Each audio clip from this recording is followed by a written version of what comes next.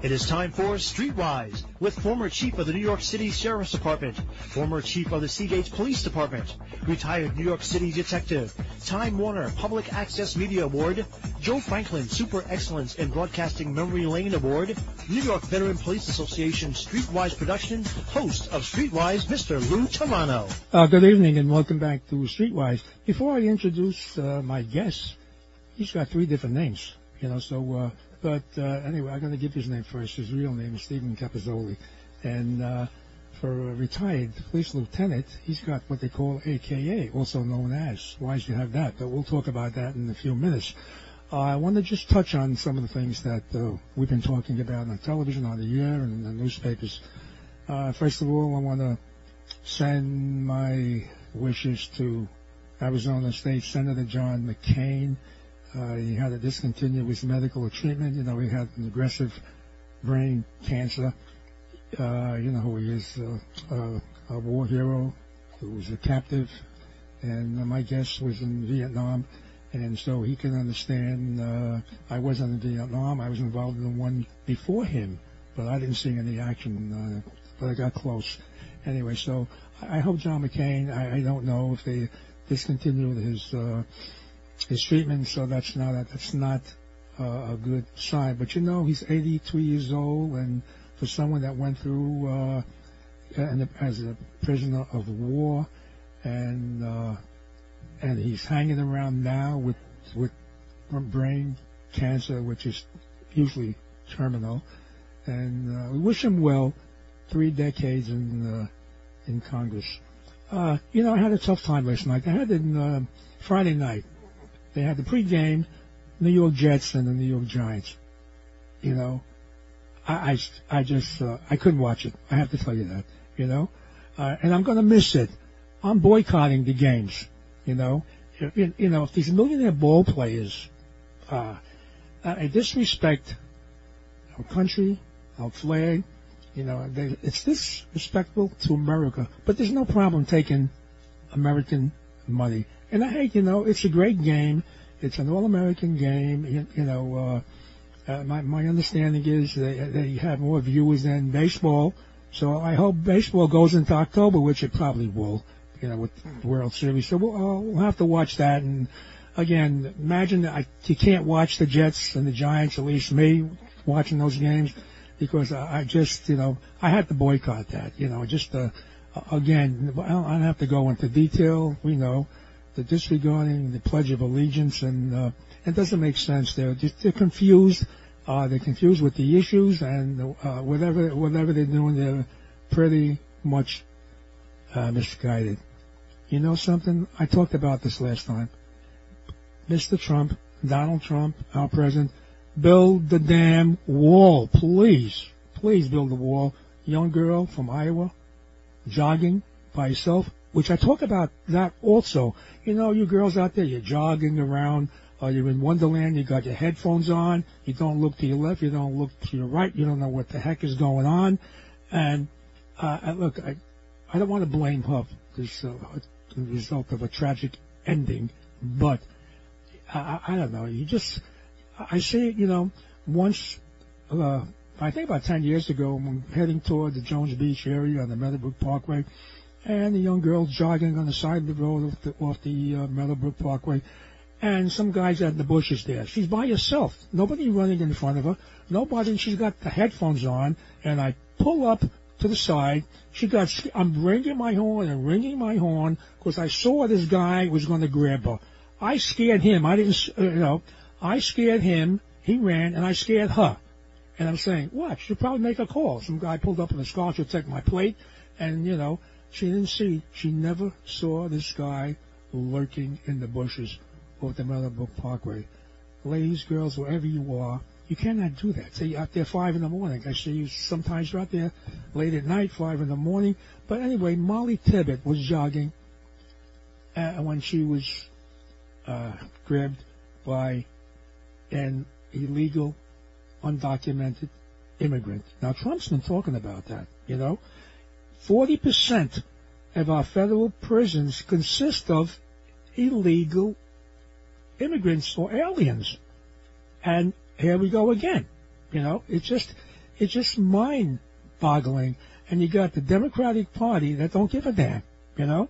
It's just amazing. So, again, another young lady or young person is murdered by an illegal alien. I know people say, American citizens get murdered, and obviously, we know that. And my guest knows it, too. He was a supervisor in the police department.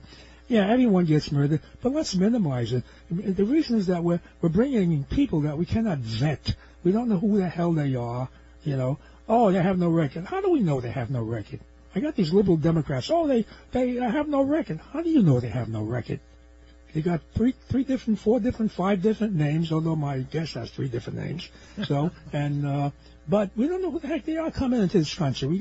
I'm telling you, it's just that, and like I said about these school shootings, I said it 3 school shootings ago, you know, and I said it's going to happen again, and I wish I was wrong, but it'll happen again and again. Arm the school teachers. We have to arm them. We got to protect our kids and our grandkids. We got to, you know, obviously, like some people say, well, you can't give the teacher a gun. What's know about carrying a gun? What's the cop know about carrying a gun until he becomes a cop? You get the training, you know. We're not going to just give every faculty member a gun, and you know. And again, it's going to be hopefully given to the ones that want to carry it. Now, there's a big controversy that Donald Trump, our president, approved, can't believe this, but he did $1 billion toward school security, emphasizing on arming our school teachers. Why not? You know, I mean, it's. I did a show on it a couple of months ago.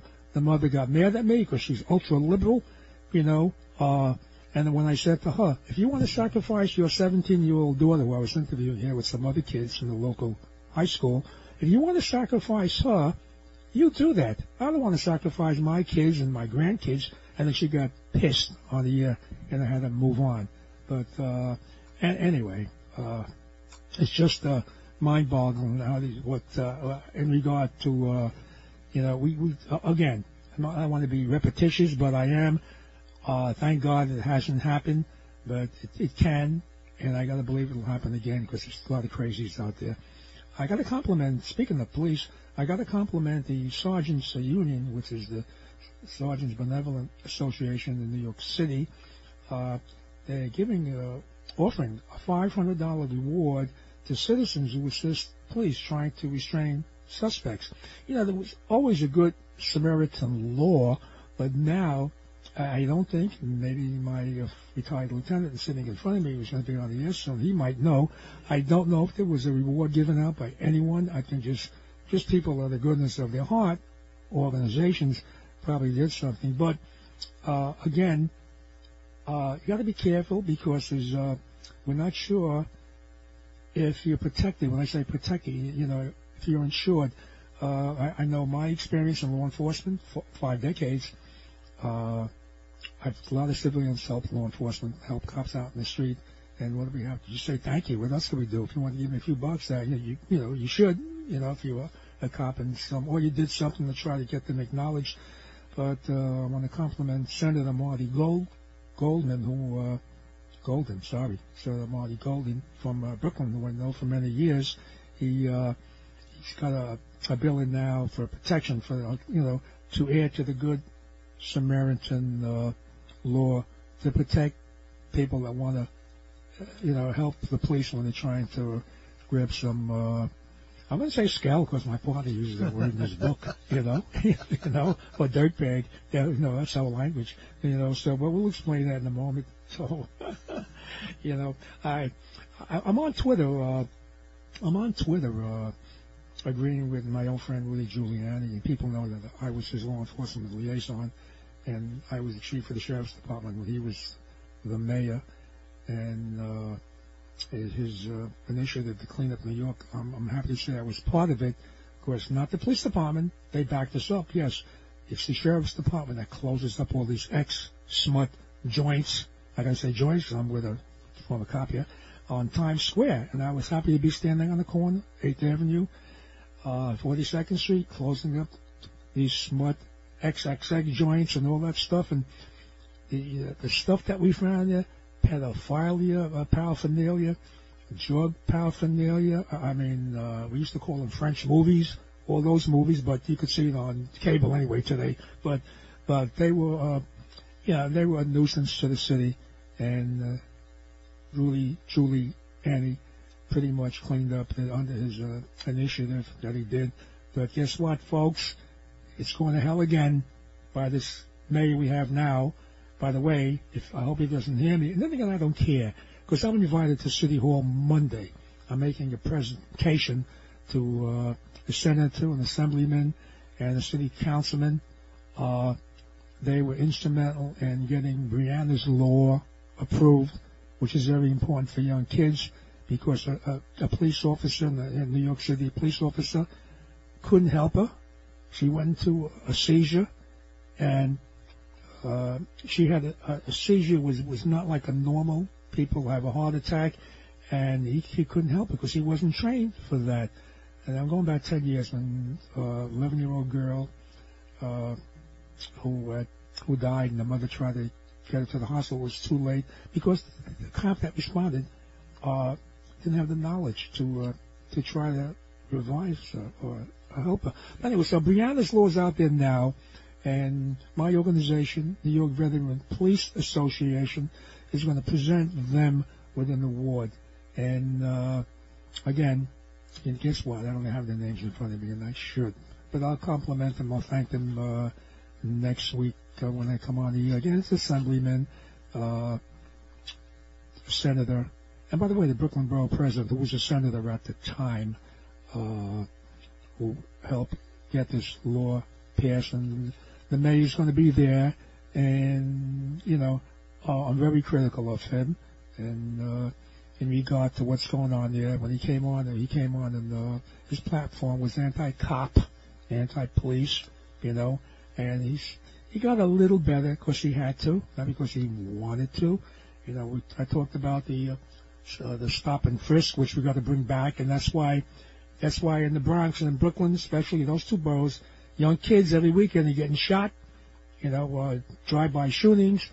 If you're in the wrong place at the wrong time, you get shot, and I don't want to be critical of a story that was brought to my attention. A guy walks over to two cops in Brooklyn, and he says, I'm carrying a firearm. What are you going to do about it? But he was a gentleman. Excuse me, sir. Excuse me, officer. I'm carrying a firearm. I just want to let you know that.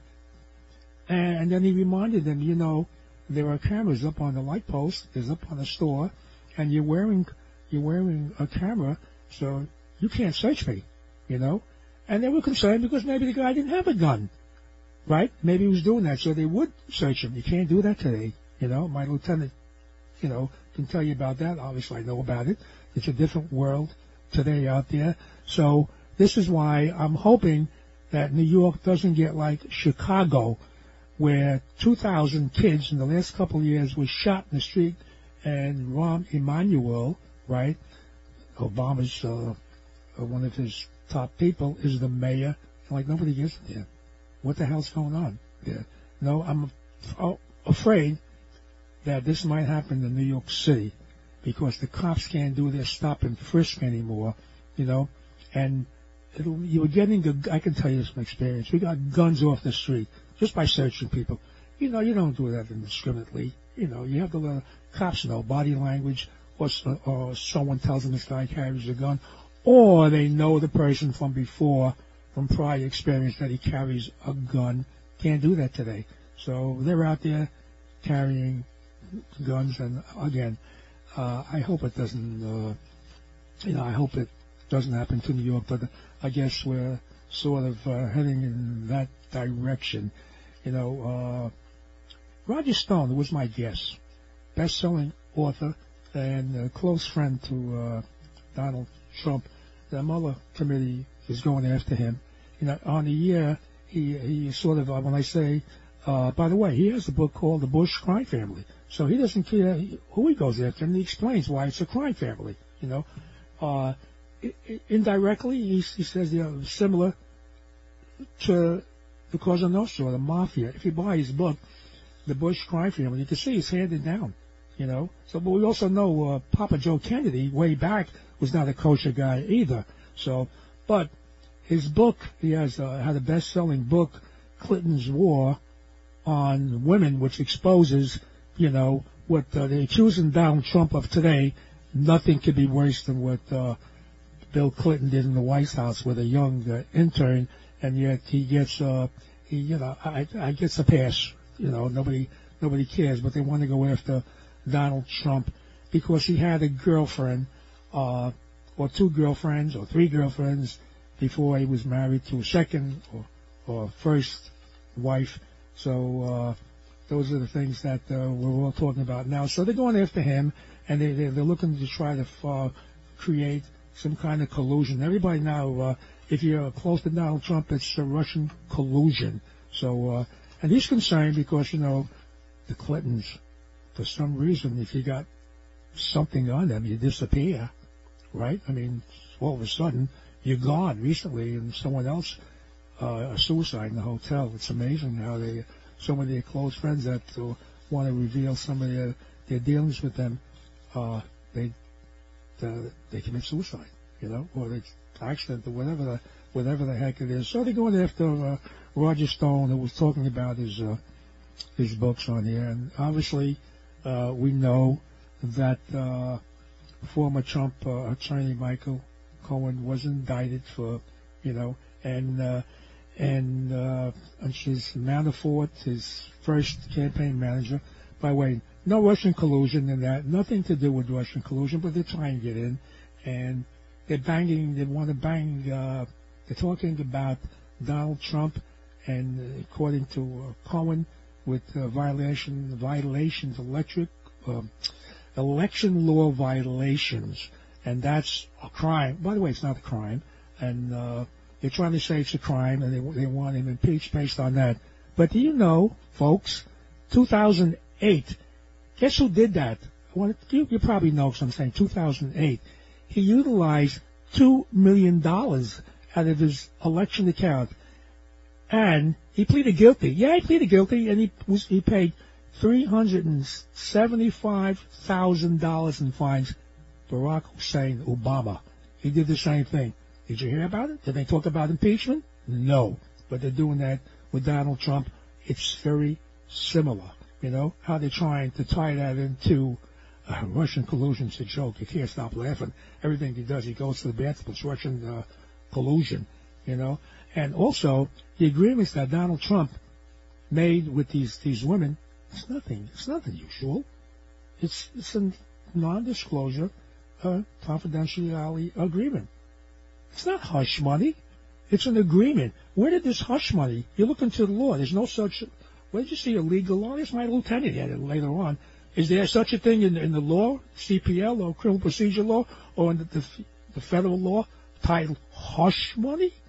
No. So they call it hush money. It's a joke. You make an agreement, they accept it. By the way, it's supposed to be confidential. How the hell is it leaking out? These people who are disclosing it by law, they should be locked up, because they're violating an agreement. And, it's a civil agreement, but you can still go to jail on civil violations. I should know. I was the chief of the New York City Sheriff's Department. I'm going to take a break. I had enough of this talk about it. Then I'm going to come back with my guest. I'm going to take a little break now. Hang in there. Great guest. I'll be right back.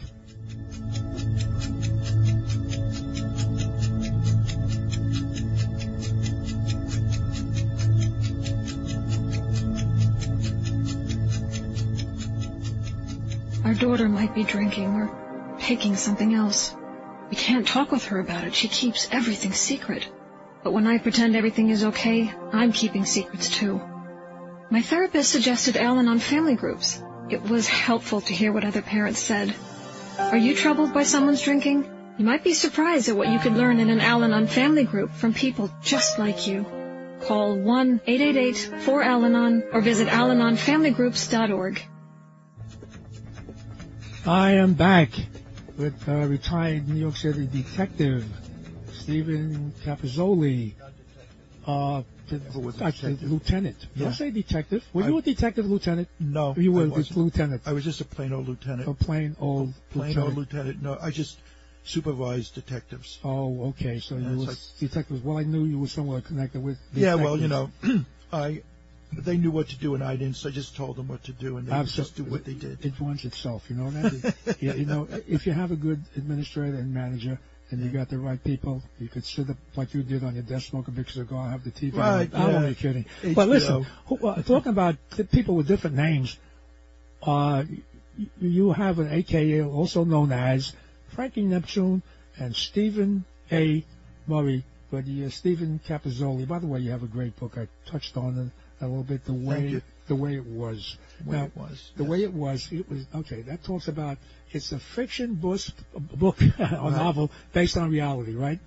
Basically it is, yes. It's based on reality, but of course there's some embellishment in it because of the arch of the story. And I found that when I would read not novels, but even novels and books, what happens is they're just like self-aggrandizing accounts of, I was a great cop and I did this, I did that, I had 7 girlfriends at the same time. You read my book? Did you read my book? Okay, go ahead. Okay.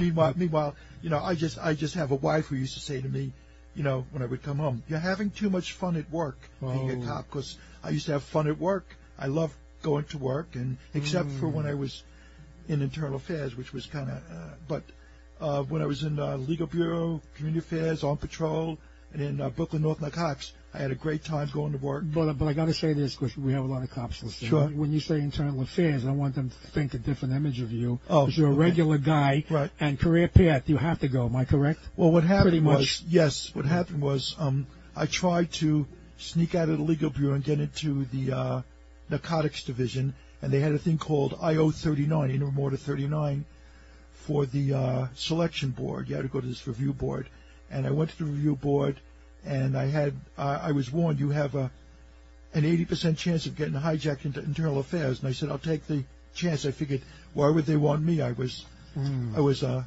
regular at the Civilian Complaint Review Board, so I guess they wanted me. So I came in one day, and the lieutenant said, when I was a sergeant, your transfer. I said, what? He said, you're going to internal affairs, and as a going away gift, my ex-partner came to my house and gave me a pound of Swiss cheese. So for the rat squad. See what I meant? That's what I meant. So yeah, the rat squad. So as I look back in it made a lot of sense. I didn't want to do it. It was not a pleasant thing to do. But Commissioner Kelly, I have to give him, whoever thought it was under Commissioner Kelly, right, at IO 39, because Internal Affairs was run by what we used to call true believers, and they always thought the cops were guilty. And basically, if you couldn't go anywhere and you wanted to be a detective, you went to Internal Affairs, and supervisors who didn't want to get off the street, they went to Internal Affairs. And when the Dirty 30 scandal hit, Commissioner Kelly decided we've had enough. He transferred them all out, and he replaced them with people, high quality people. I don't want to say I'm a high quality person, but most of the people came in. They did, and the promise was you do your 2 years, and then you can go to the detective squad or the narcotics division. And so I did my 2 years, but then in the interim, while I was doing my 2 years, I was promoted to lieutenant. So I wanted to leave, and they said, well, if you leave in 3 months, when you go to the supervisor's review board, we're going to take you back here because you have experience in internal investigations.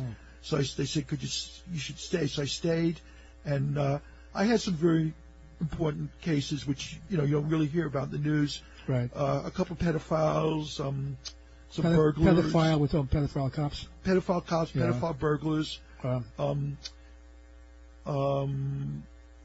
A few other crimes. 2 young cops who thought they could get away with stealing drugs and guns from drug dealers in the 7.5, and then turning around and selling them back to other people. And what I really found interesting is that in the 7.5, when we locked them up, the cops in the 7.5 found out what they were doing, and they took their lockers and smashed them from being like 3 feet wide to like 6 inches wide. Right. And they appreciated what we did, which was good because these cops were selling guns back to different drug dealers in the 7-5. Right. Those guns could have been used on other 7-5 cops, let alone other cops in the city. So they appreciated it. And then when I got out and I went as a lieutenant, went to narcotics, I was received very well. And because by then everyone knew that the supervisors did what they had to do. Correct. And so Commissioner Kelly did a good job with that, rotating people. But, of course, I was one of the unfortunate ones that got into the rotation. Some guys beat it because, I always thought the hook was dead, or rabbi. My rabbi wasn't as... That's a term. That's a term. That's a term meaning... You know somebody. Right, and you want to go to the detective squad, and you have to go through the supervisory review board. All of a sudden, they go, oh, yeah, you should go to the detective squad because your friend who's a chief says, I want him to go there. So, but I didn't know anyone, but it worked out okay for me. I'm not bitter about it at all. It did. Anyway, Steve and Capozzoli, I got to thank you first. You were in Vietnam, and I want to thank you for your service to this country, Steve. So aside from the work you did in the police department, we just can't forget it and what you did. Tough war because you got dissed, you got disrespected when you came home, and that So, but anyway, that was Frankie Neptune. Okay, that was Frankie Neptune. Okay, right. Now we're going to ask you now. I got to tell you, folks. Listen. Some people think, of course, you're a cop. You're a certain. You have an image of you. He was a punk rocker. I mean, I wasn't. Well, you were involved with the punk rocks. You interviewed them. You were a swinger in the punk world. You were that, and you were an artist. When I say, but that was your thing. Before you got into although you were very talented, master's degree and everything else. Frankie Neptune is who? Frankie Neptune is that's why I was telling you before, is a compilation of a whole bunch of people I used to know. Right. But Frankie Neptune, I took on I wrote the book as Stephen A. Murray because I didn't want to put my name on it just for the hell of it. I just thought I'd do things like that. Where'd that come from? Stephen is my name. A is from my daughter Allison, and my wife's middle name is Allison. Okay. And Murray was my favorite uncle, my Uncle Murray. Oh, very good. So I took that name, and then Frankie Neptune came from, I was thinking of a name, and I grew up in Coney Island, so Neptune Avenue. I worked there. Yeah, I know that, yeah. And you're probably chasing me from doing something, whatever. I don't know. When I would try getting to Seagate, you would probably switch, whatever. Okay. and Frankie Neptune, the name just sounded good, and Frankie Neptune is a character. So I met cops who were soldiers, and I met cops who would do different things, and I put them all together for Frankie Neptune. So I decided to be Frankie Neptune for a while and live that persona on the internet and on my website. And then now I'm doing more things with art and photography, and I decided to go back to Stephen Capozzoli. So Frankie Neptune is really not me, though I'd like to be like him. Right. I'm really not like Frankie Neptune. The difference between and we were talking before, and I have to say this, is that, I came in and said, my book is different. Right. And you said, well, everyone comes in and says their police book is different. Absolutely. Absolutely. Well, I'm going to tell you. But I do say it is different because, I just want to let the folks know he talks about alienation, what the hell, and redemption, acceptance. And by the way, one thing that a lot of the cops didn't have in these books, right, is the ethnic humor that we had. My time, and then you picked it up when you came along. Right. And today you'd be in trouble, be politically incorrect. Right. Politically correct. What we did in our time, today it's called racist, and it's not politically correct. Well, but we did it as a cop. Anyway, so you got that in the book, which is different. I have to give you that, by the way. Well, the reason why it's in there is because, like I said, how my approach to the book was, I started writing short stories, and they were published on the internet, and it goes nowhere. Mm. And also, they said you have to edit it down to 2,000 words, and people would read it and say it just stops, and I had to get all this. So I decided to write a novel, and I have to give a shout out, as they say, to J.G. Plummer, who is my plumber, but that's his alter ego name, and he got me help. He got help from me in publishing the book, and it's like, everyone always says, sociologists, that the police department is a microcosm of society. Mm. And we talk, I was wondering how cops are, I know how cops are perceived by society. And it all does with the it all happens with language, the way people use words. So I thought about that, and I remember reading a book by S.I. Hayakawa called Language and Thought and Action, and it's about the role of language in human life and the many functions of language and how language, sometimes without people knowing, shapes their thinking of the relationship between language and racial and religious prejudice, which is what we were talking before. Right. And people don't usually mean what they say, and nowadays they use, they've taken it to the highest level of using Nixonian and Clintonian semantics, whereas Richard Nixon would say something. Right. You're going to have to explain that to our cops. Okay, the cops, yeah. You know, okay. What happens is Nixon would say like something, and then the next day it was found to be false, and he would send his press secretary out, and they'd say, well, what about that statement? And the press secretary would say, well, that statement is no longer operative. Oh, that's a nice way of saying it's a lie.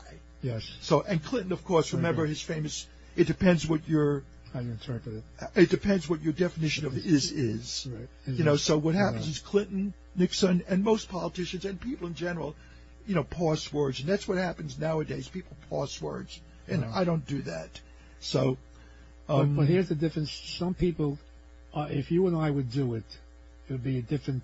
we'd be in trouble. Oh, yeah. But if they do it, they would I get in trouble with my wife and my daughter all the time. Yeah, so you see... Because I never change. There's certain people that can do things. The ones that usually are throwing stones, they feel they're allowed to do these things, But that's true. And it's a good example of what's happened to Donald Trump today. Right. It's just, he's the best example. But these people, he says one thing, and then they say he meant another thing, and he says fake news is the enemy of the people. They go, oh, the media is the enemy, or the media is the enemy. He didn't say all the media, but then he goes out, shoots himself in the foot. He goes, well, 80%.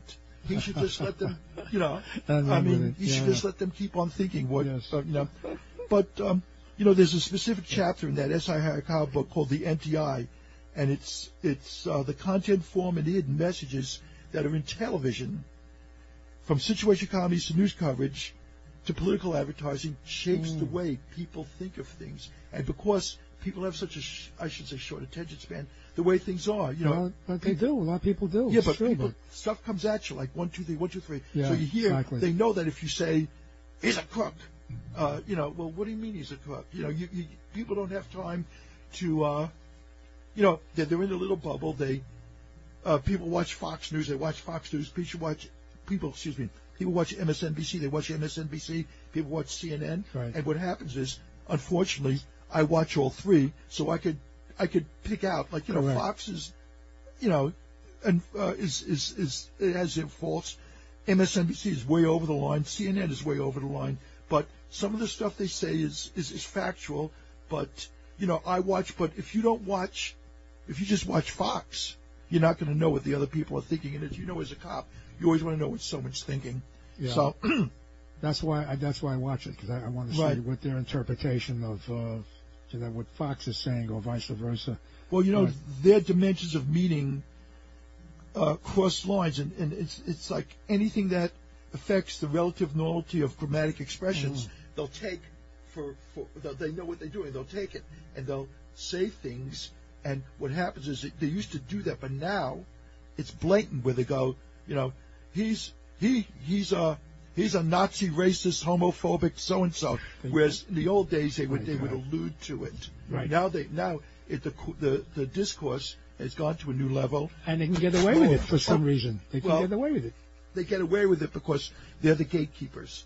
It's an old expression. Very good. The gatekeepers of media, and if no one calls them out, and now they have these things with these bots where they could make 10,000 tweets that are phony and get someone thrown off the air, or like the person who found out about that, I don't know if you know this, is they tried to do that with Rush Limbaugh. He spent a lot of money and exposed the people. There were like 20 people that were trying to get him thrown off the air with all this Facebook and internet stuff and tweets and all this stuff, and he proved that they have these bots, which are called like robots, I guess that's what they call them, but they're fictitious people, and I'm against this guy because he said so and so, and it goes out. And of course, the corporations now have no spine, and they go, oh, we're gonna drop, everything revolves around money. So sure. It's like they choose the right words,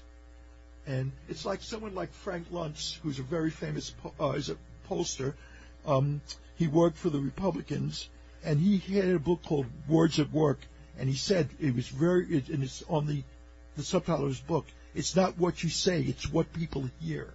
And that's what it is. Meaning is in people and not in words. So what happens, this goes back to my thing where if you say something, people jump on it and they immediately think they know what you mean. And they don't research it. Right, and they pause your words. Why do you think that's happening, Steve Capozzoli? Why do you think now people just listen to words? Years ago, you'd have to check it out, as a cop, detective, whatever, Right. You would find out if that's factual.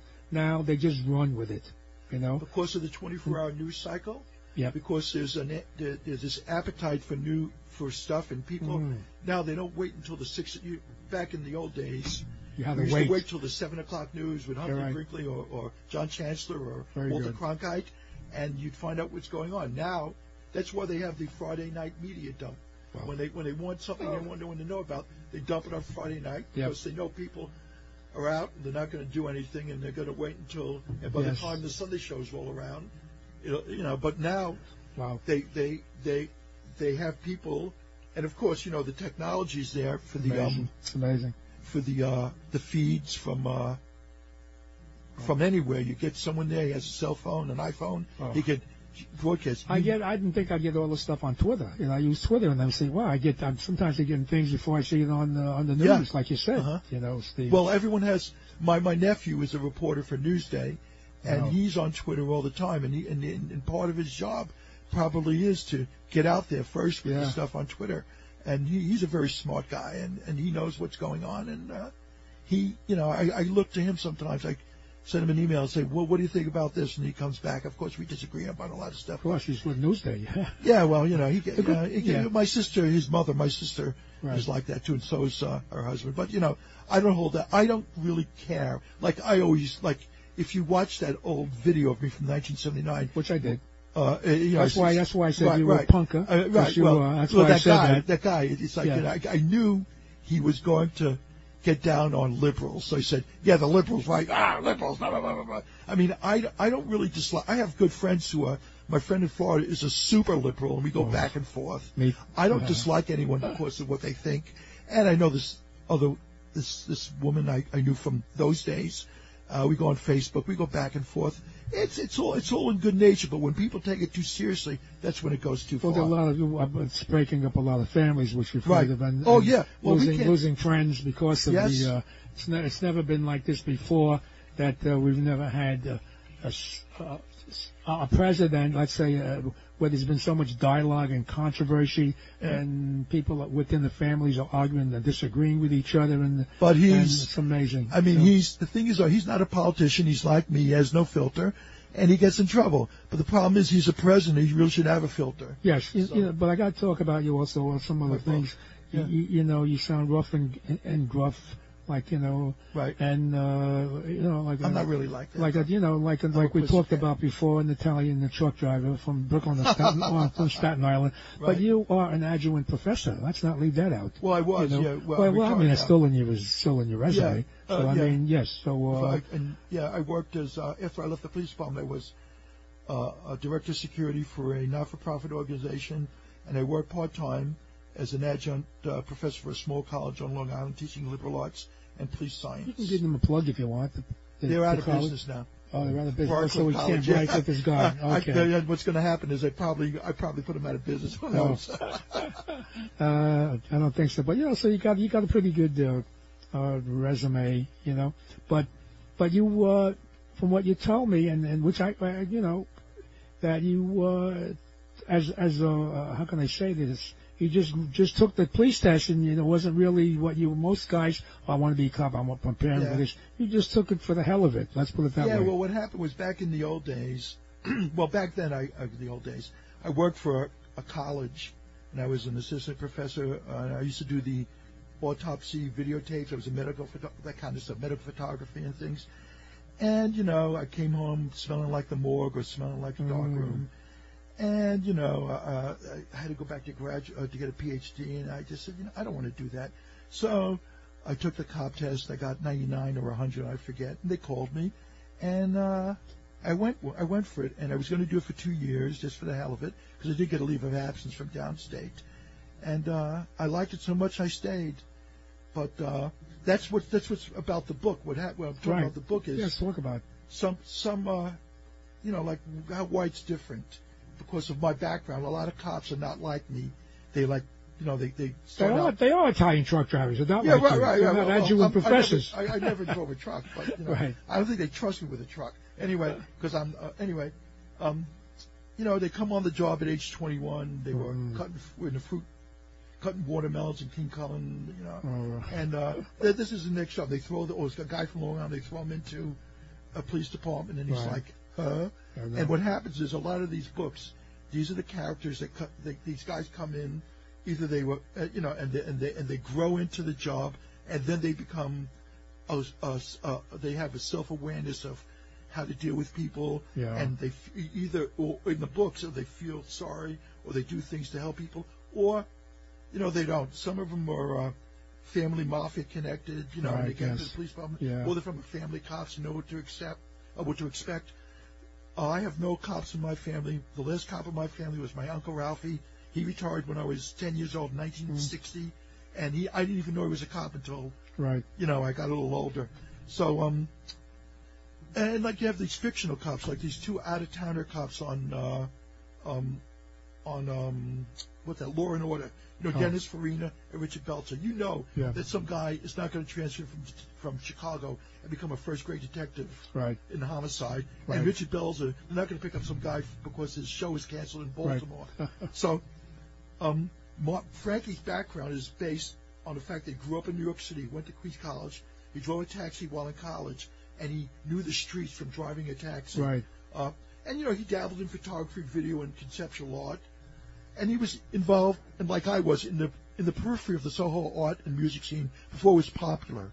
And that's why I wasn't a punk rocker. What happened was I knew a guy who was an artist, who was a teacher, who did video, and I went with him and videotaped at CBGB's, the Mud Club, Max's Kansas City, and we talked to these people, and I got to know them, and it was interesting, So I got a different background like that. And then I decided to go to graduate school because this is before I worked at Downstate. I got the master's degree in Indiana. My wife and I went out there. We worked in Chicago. We did Miss New York. We came back, and that's all part of Frankie's story. And he became a cop. And it's because cops have a lower level, like Frankie, of abstraction. A higher level of abstraction means that you don't notice things, but a cop notices, like you said, who has a gun. You could tell a guy's tell if he was a gambler. The same thing with a cop has a thing about a tell. And I had that before I was a cop because I drove the taxi. Yeah. I looked at this guy. I'm not going to pick up this guy. He's going to rob me. Yeah, or very good. I would just drive around, and of course, working when they used to have those clubs, those after-hour gay clubs on the West Side Highway. Right. And the Stonewall thing was going on. So I was exposed to all that stuff, and I knew the city. So I'm not like some kid from Long Island, and I was older. Right. And so when Frankie was the same way, he came to the job late at 29 years old, and he decides that he's going to make, how there's an expression, you make a job work for you.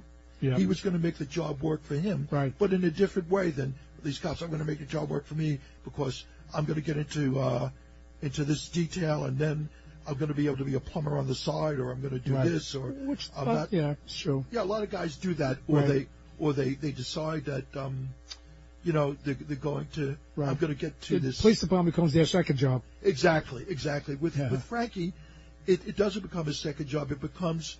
It's like in the book he says all the world's a stage and all the scales are merely the players, which is from Shakespeare. And he does stuff in the book that I don't want to say me and Jimmy. I'm so like Jimmy and I used to do that, but I would say that it's pretty close. Like people that read the book that know me go, I can't believe you put that in the book. I said, well, I didn't do that. Frankie Neptune did that. Very good.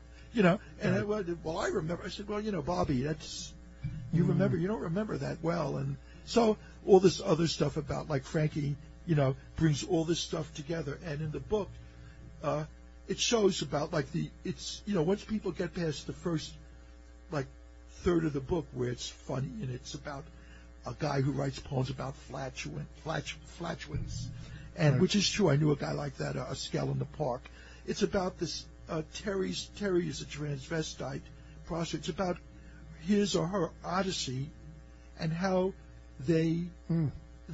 how he came from a town in the Midwest where he came from a macho Hispanic family, and even though he was a Marine in Vietnam and got the Silver Star and the Purple Heart, they wouldn't accept him, and it's how he came to New York looking, you know, because he was lonely, looking for people like him, and how he was rejected, but he was, you know, alone in the world, and he became a victim, but he didn't want to be a victim, and he was abused, like a domestic abuse thing, and how he rose above all of it, and how the stories intertwine with Frankie and another one of the, because we used to, can I say the word shit on the air? Well, it's too late. Well, you already said it, but Brian might have knocked it out. Sorry. But, well, yes. I figured it once. So, okay, whoops.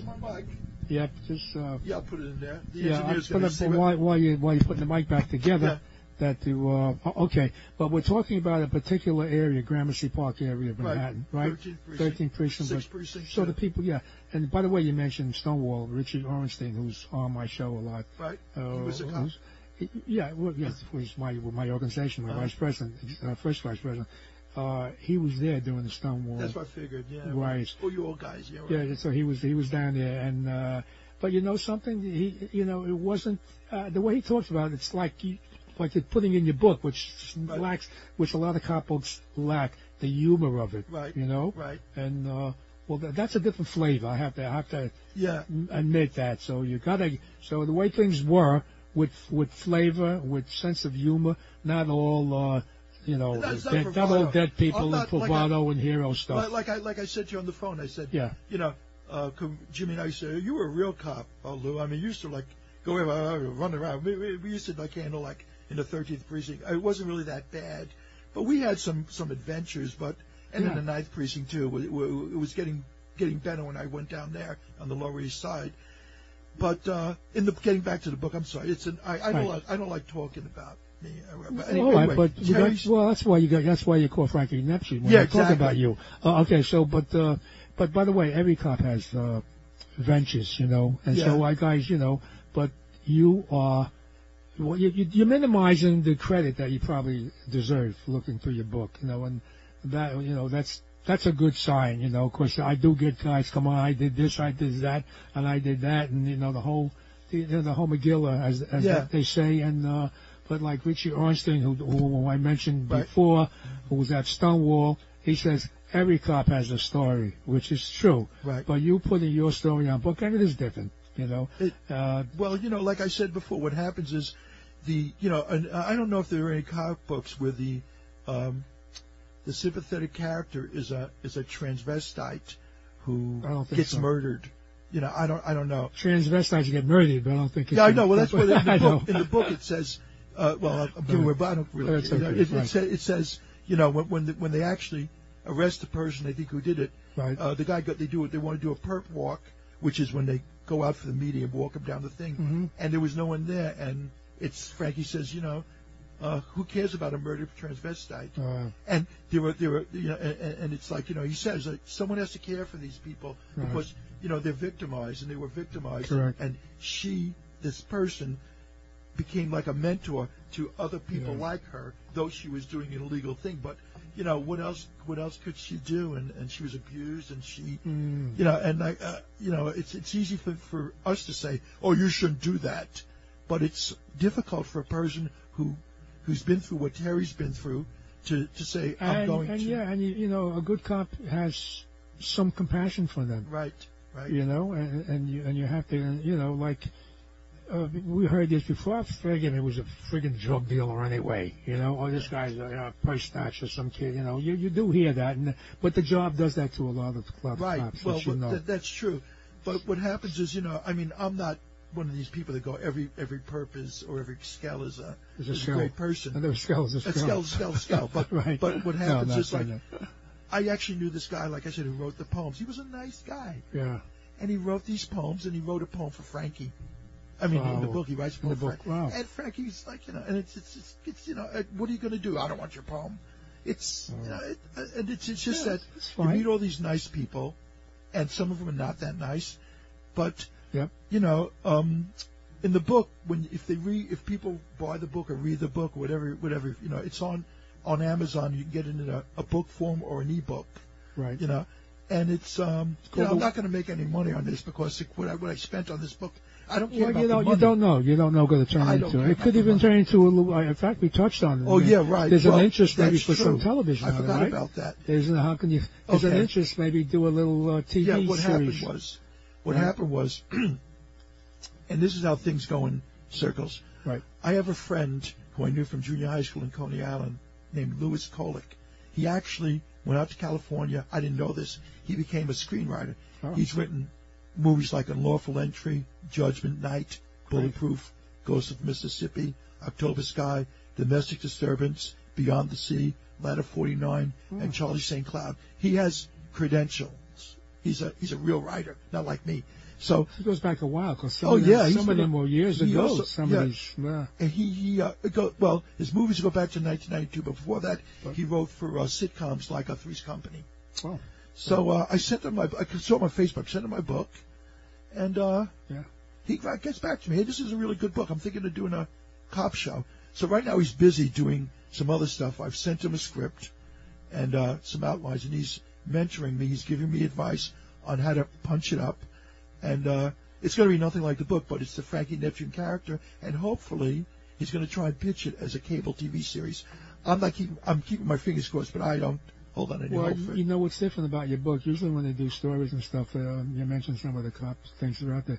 It's usually let's say the Bronx or Brooklyn, and sort of I don't want the word. It's an area that's poor. Let's put it that way. Right. But you're talking about Gramercy Park area, which it's like middle class, isn't it? And also the book. The story's going to be if the screenplay comes out, is that they're going to reinstitute the Cabaret Squad. Oh. But the difference is that the mayor at the time, who we know was Koch.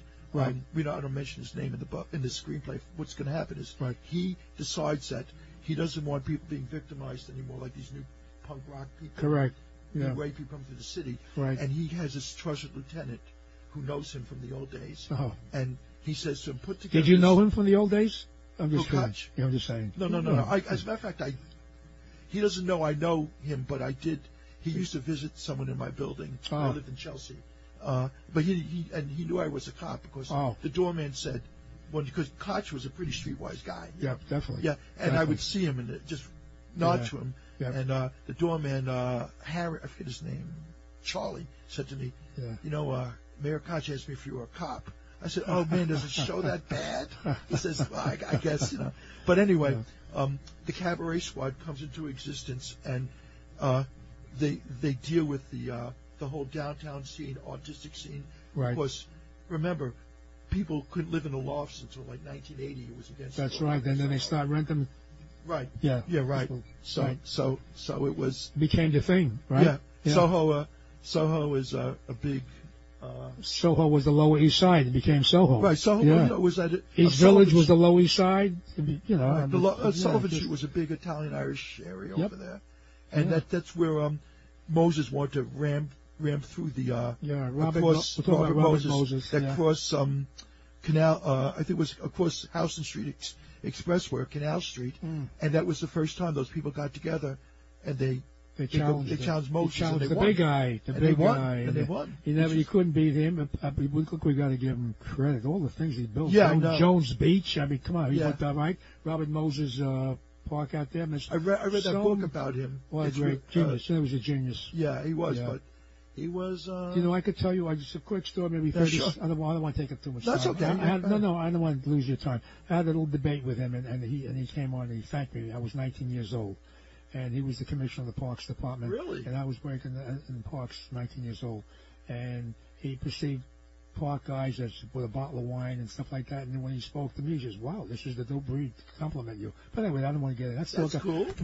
I like hearing that stuff. Your book is on Amazon. Yes. The way NYPD, the way it was. The way it was. It's by, if you go to Amazon and you just punch in NYPD, the way, it goes right to the book, and it's Amazon discounted it, and it's so that's good. It's like, I think. Yeah, but whatever it is. The way it was, in other words, it's different today and it's changed today. So you're going to go back, you're going to reflect backwards, right, to the time. So was that a better time?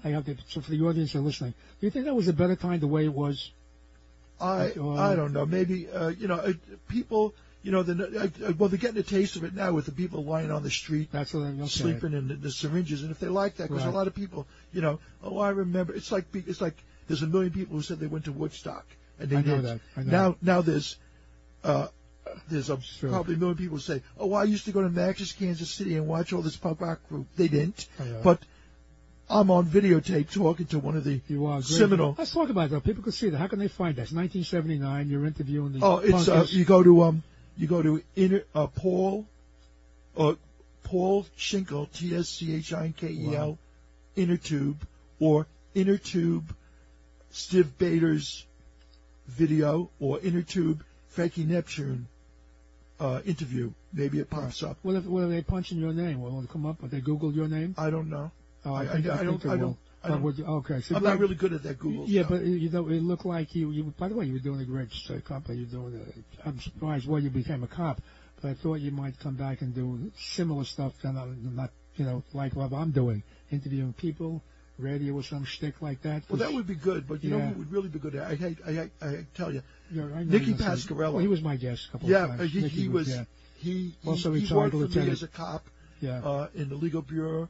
And he really knows a lot of people. He does. Very intelligent, and he's a very nice guy. Right. Nicky's a good guy. Well, you're a good guy too. I mean, look, I have to tell you about. Listen, your whole career, you started. You took it. 1982. Just quickly took a test, and you made it a career, and then you have a book, and maybe a potential television series. And also, we're having it's really close.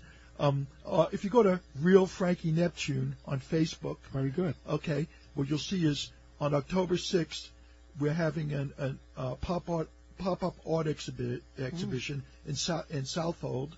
And Suffolk County. Suffolk County, all the way out there. And it's on Columbus Day weekend. It's painting, photography, video, and writing. Would you believe by this? Local artists. Philip Police Lieutenant. My guest, retired Lieutenant Steve Capozzoli, Frankie Neptune, Stephen Murray. Thank you, guys. I'm going to retire Stephen Murray. Thank you, guys. Thank you. Thank you, guys. It's a pleasure. Good luck with the upcoming, hopefully. I appreciate the opportunity you gave me. I'm glad to do that. My pleasure. Lou Telano, and I'll catch you later.